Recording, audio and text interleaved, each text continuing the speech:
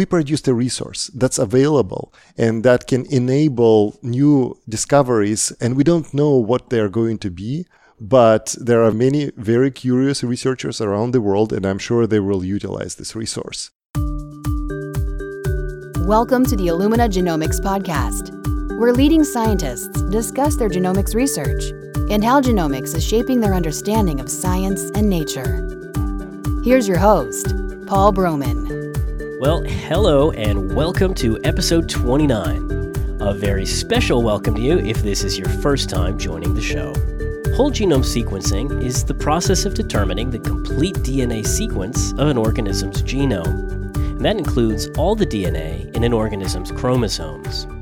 Next-generation sequencing, or NGS, is currently the method of choice for the massive amount of DNA sequencing that's required.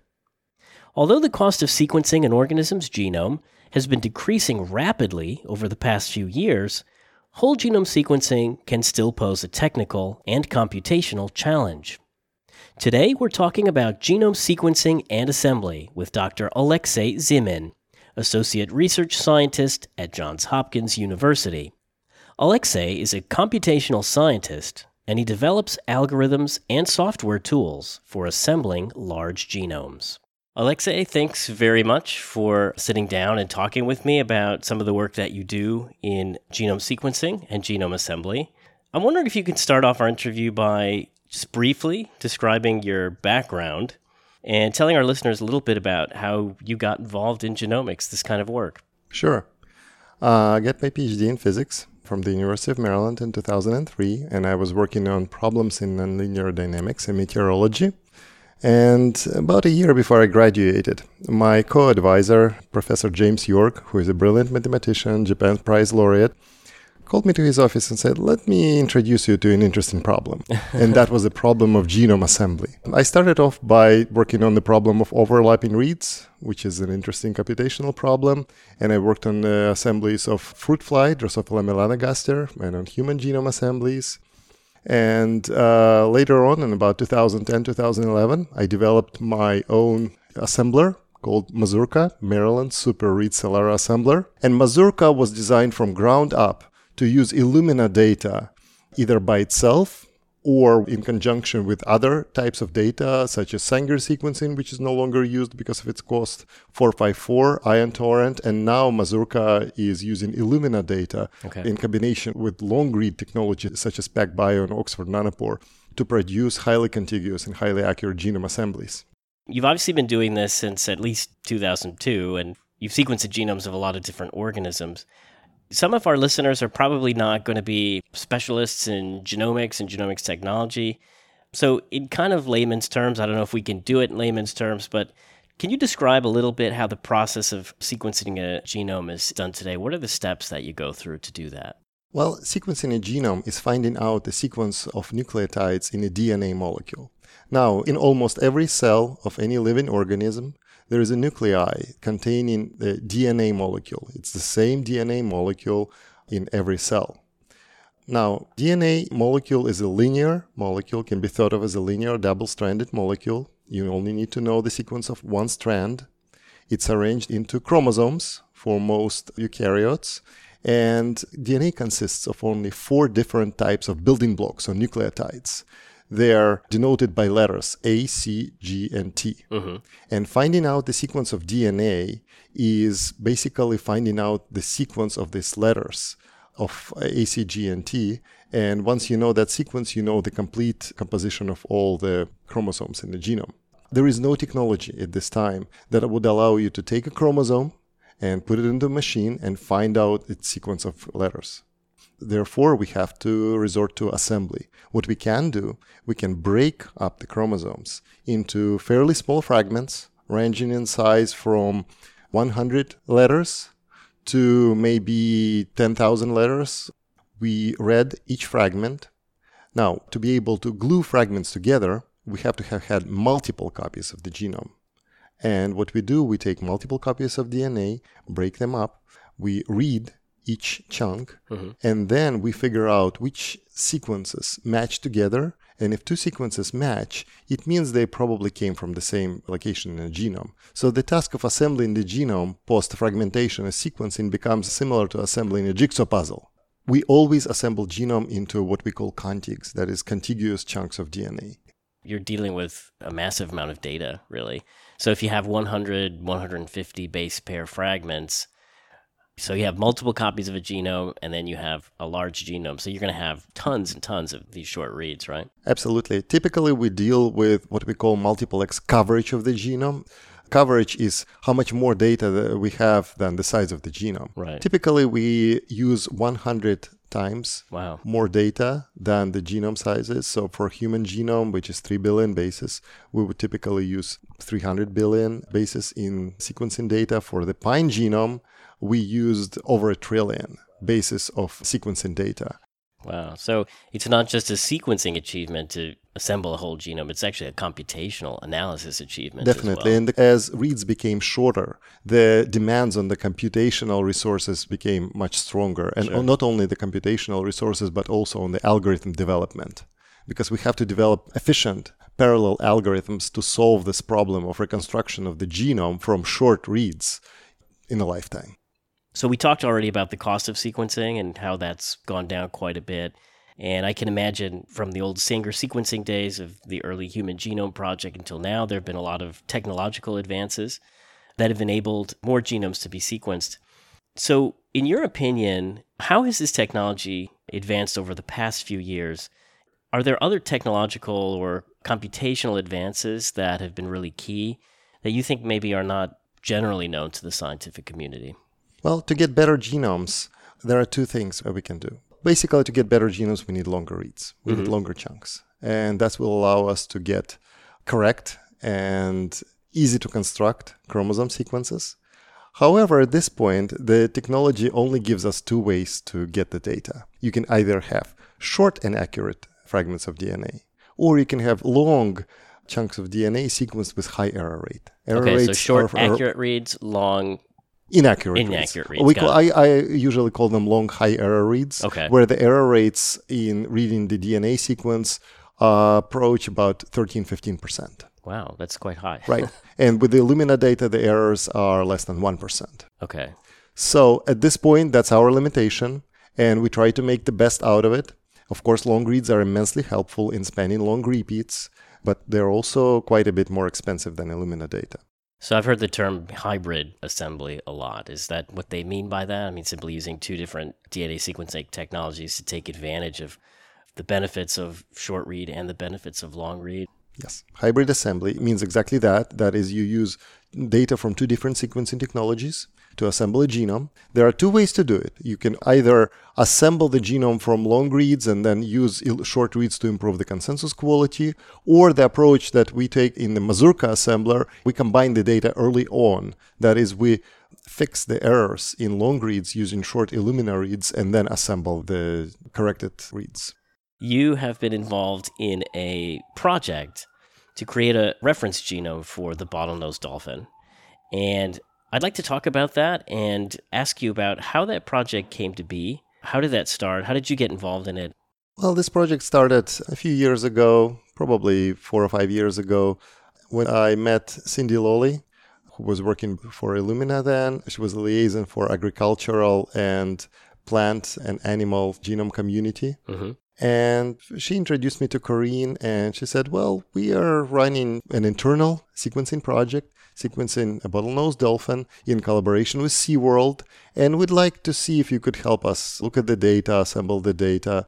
And I got involved into quality checking the assembly and comparing the assembly against other published assemblies, and I took a lead on writing the paper on this genome. So you're sequencing a genome that's already available for scientists to study. So what's unique about your bottlenose dolphin genome from what's currently available?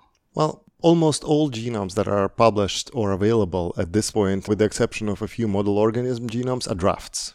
That is, these genomes consist of sequences of fairly short contigs, and they are neither complete nor very contiguous.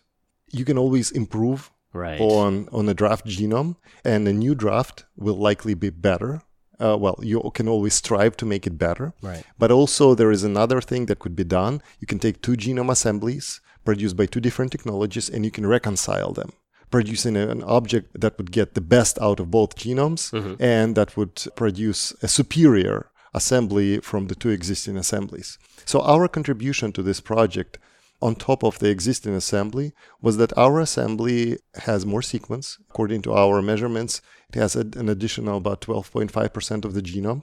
We made a more contiguous assembly, more complete assembly, and it can be combined with the existing assembly to produce a better result.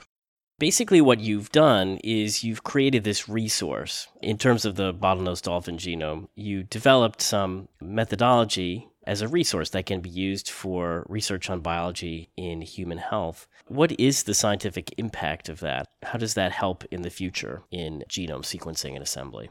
Well, why did we do dolphin? Dolphin is not a model organism, Right. As defined by the National Institutes of Health. So there is very little to non-government funding available to produce a sequence of a dolphin.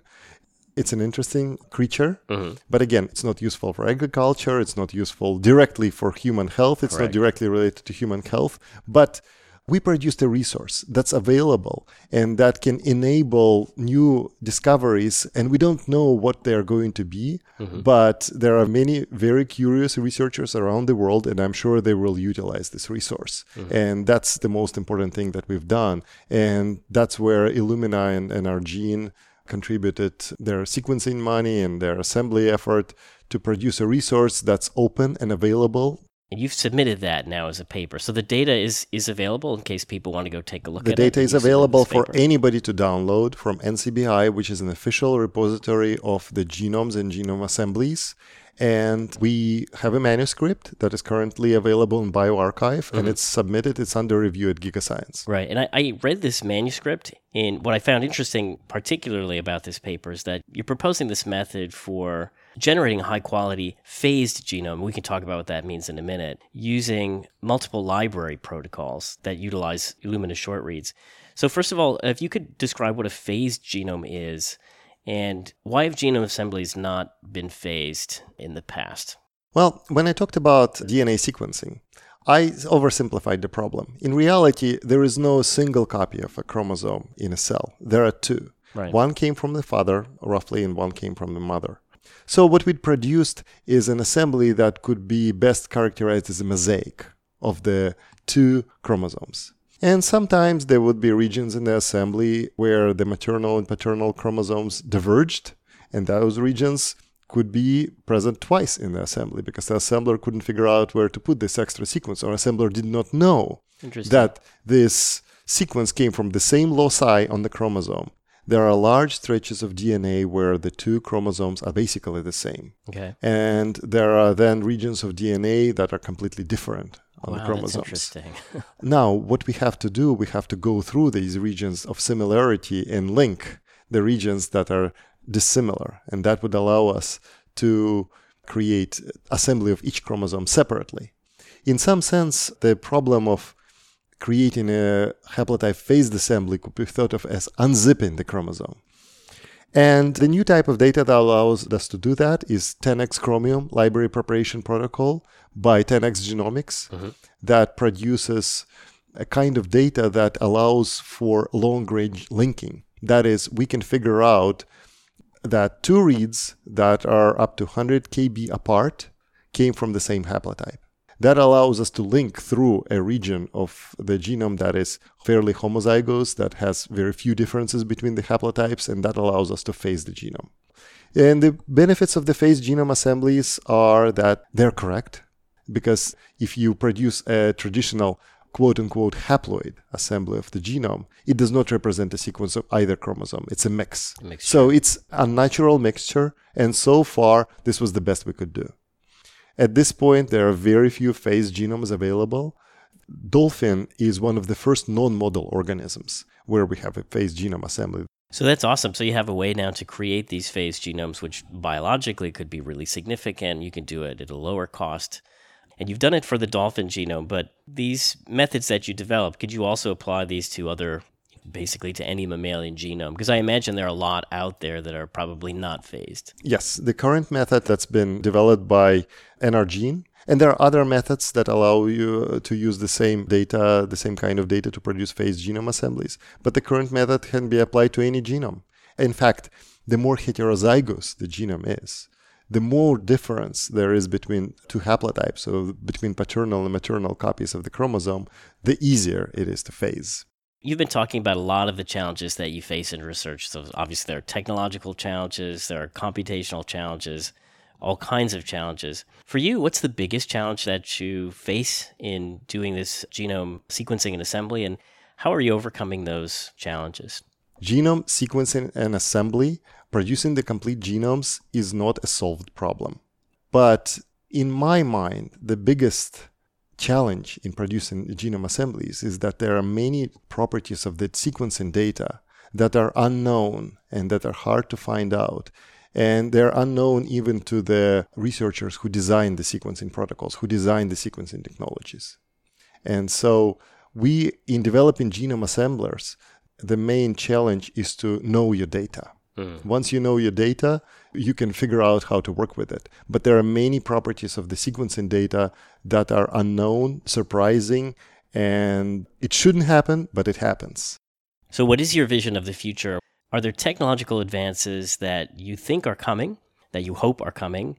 What types of advances are you looking for to enable discoveries in genome sequencing and genome analysis?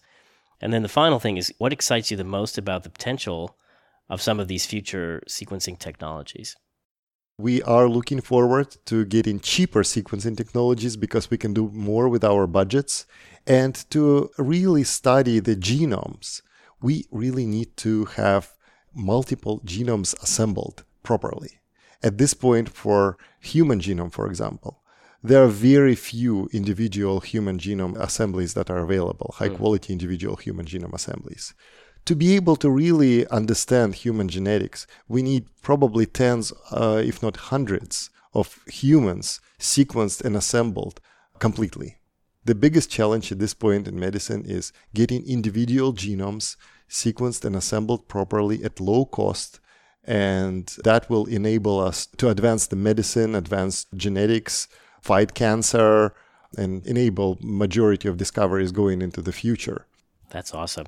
I hope the message that goes out is, even though the Human Genome Project ended 15 years ago or so, this is still a work in progress, and there's a lot of technical innovation, a lot of computational innovation that still has to go on and is going on, and I'm really happy that you're doing some of that, Alexey. So thanks very much for joining us on the Illumina Genomics podcast. Thank you, Paul.